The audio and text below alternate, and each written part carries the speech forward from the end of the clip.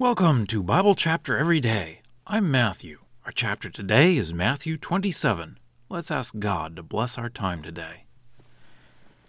Heavenly Father, you are holy, you are just, you are right, and my sins have put up a wall between me and you solved that problem by taking my sins and putting them on Jesus.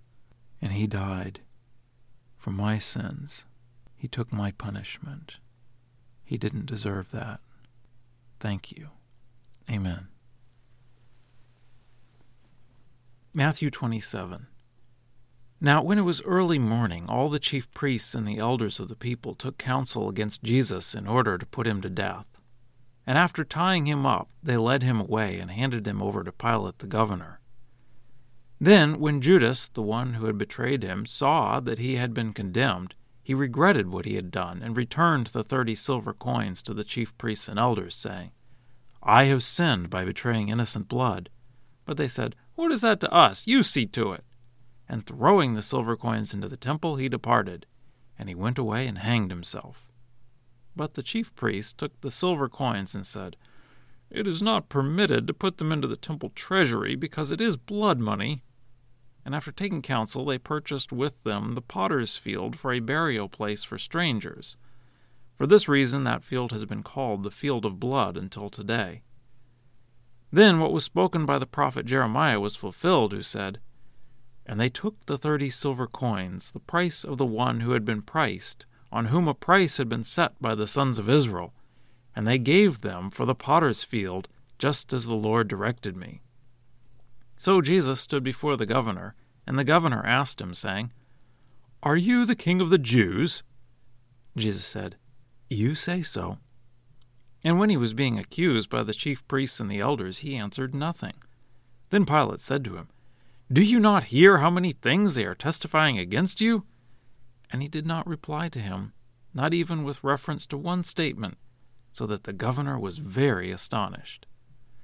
Now at the feast the governor was accustomed to release one prisoner to the crowd, the one whom they wanted. And at that time they had a notorious prisoner named Jesus Barabbas. So after they had assembled, Pilate said to them, Whom do you want me to release for you, Jesus Barabbas, or Jesus who is called Christ? For he knew that they had handed him over because of envy. And while he was sitting on the judgment seat, his wife sent a message to him, saying, Have nothing to do with that righteous man, for I have suffered much as a result of a dream today because of him. But the chief priests and elders persuaded the crowds that they should ask for Barabbas, and put Jesus to death. So the governor answered and said to them, Which of the two do you want me to release to you? And they said, Barabbas. Pilate said to them, What then should I do with Jesus, the one who is called Christ? They all said, Let him be crucified. And he said, Why? What wrong has he done? But they began to shout even louder, saying, Let him be crucified. So Pilate, when he saw that he was accomplishing nothing, but instead an uproar was developing, took water and washed his hands before the crowd, saying, I am innocent of the blood of this man. You see to it. And all the people answered and said, His blood be on us and on our children. Then he released Barabbas for them. But after he had Jesus flogged, he handed him over so that he could be crucified. Then the soldiers of the governor took Jesus into the governor's residence and gathered the whole cohort to him. And they stripped him and put a scarlet military cloak around him, and weaving a crown of thorns, they put it on his head, and put a reed in his right hand. And kneeling down before him, they mocked him, saying, Hail, King of the Jews! And they spat on him, and took the reed and repeatedly struck him on his head. And when they had mocked him, they stripped him of the military cloak, and put his own clothes on him, and led him away in order to crucify him. And as they were going out, they found a man of Cyrene named Simon. They forced this man to carry his cross. And when they came to a place called Golgotha, which means place of a skull, they gave him wine mixed with gall to drink. And when he tasted it, he did not want to drink it. And when they had crucified him, they divided his clothes among themselves by casting lots. and they sat down and were watching over him there. And they put above his head the charge against him in writing, "This is Jesus, the King of the Jews." Then 2 robbers were crucified with him, one on his right and one on his left. And those who passed by reviled him, shaking their heads and saying, "The one who would destroy the temple and rebuild it in 3 days, save yourself. If you are the Son of God, come down from the cross." In the same way also the chief priests along with the scribes and elders were mocking him, saying, "He saved others. He's not able to save himself.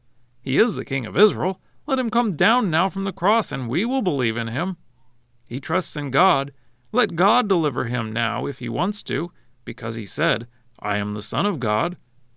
And in the same way, even the robbers who were crucified with him were reviling him. Now, from the 6th hour, darkness came over the land until the 9th hour.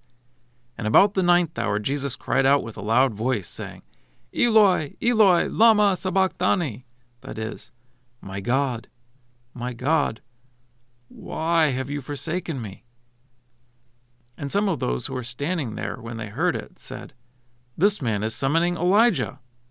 And immediately one of them ran and took a sponge and filled it with sour wine and put it on a reed and gave it to him to drink. But the others said, "Leave him alone. Let's see if Elijah is coming to save him." And Jesus cried out again with a loud voice and gave up his spirit. And behold, the curtain of the temple was torn in two from top to bottom, and the earth shook, and the rocks were split, and the tombs were opened, and many bodies of the saints who had fallen asleep were raised. And coming out of the tombs after his resurrection, they went into the holy city and appeared to many. Now the centurion and those with him who were guarding Jesus, when they saw the earthquake and the things that took place, were extremely frightened, saying, "Truly this man was God's Son." And there were many women there observing from a distance who had followed Jesus from Galilee, serving him, among whom were Mary Magdalene, and Mary the mother of James and Joseph, and the mother of the sons of Zebedee.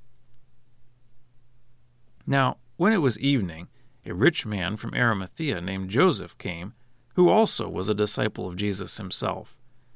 This man approached Pilate and asked for the body of Jesus. Then Pilate ordered it to be given to him. And Joseph took the body and wrapped it in a clean linen cloth and placed it in his own new tomb that he had cut in the rock. And he rolled a large stone to the entrance of the tomb and went away. Now Mary Magdalene and the other Mary were there, sitting opposite the tomb. Now on the next day, which is after the day of preparation, the chief priests and the Pharisees assembled before Pilate, saying, "Sir, we remember that while that deceiver was still alive, he said, 'After 3 days I will rise.' Therefore give orders that the tomb be made secure until the 3rd day, lest his disciples come and steal him and tell the people, 'He has been raised from the dead,' and the last deception will be worse than the first." Pilate said to them, "You have a guard of soldiers. Go, make it as secure as you know how." So they went with the guard of soldiers and made the tomb secure by sealing the stone. Well, that's the reading. Let's dig in.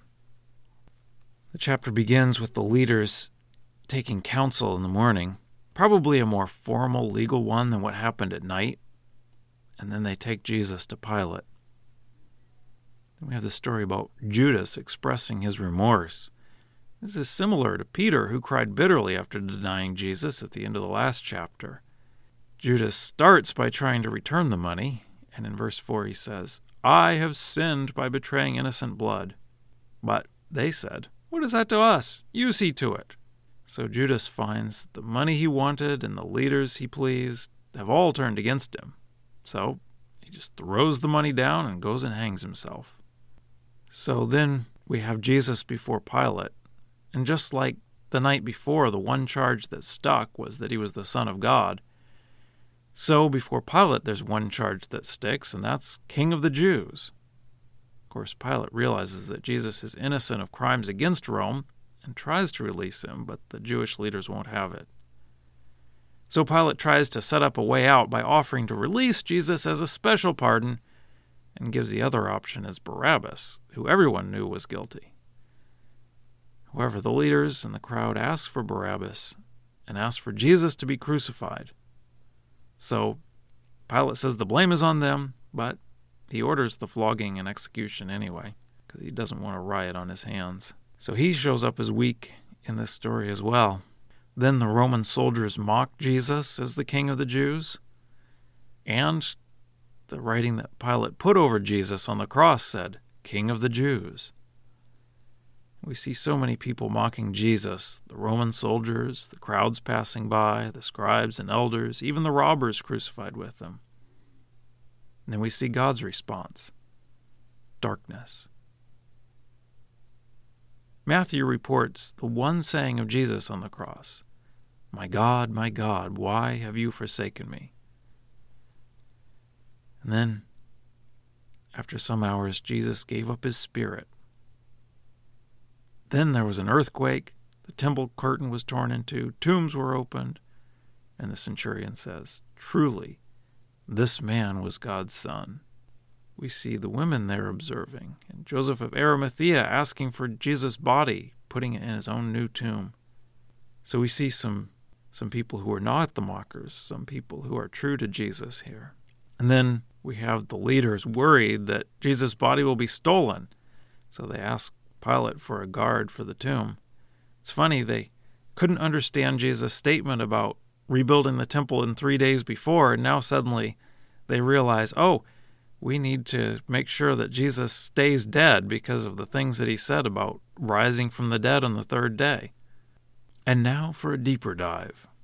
What was the worst part of the cross for Jesus? In Jesus' words, my God, why have you forsaken me? Did God the Father really forsake Jesus? Well, we know this is a quote from Psalm 22. Psalm 22 starts, my God, why have you forsaken me? Why are you far from helping me, far from the words of my groaning? Oh, my God, I call out by day and you do not answer, and by night, but I have no rest.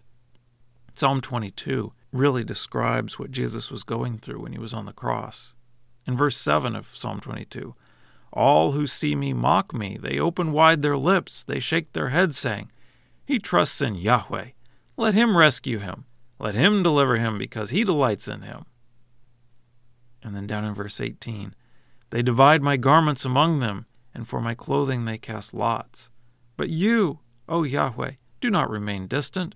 O my help, hasten to help me.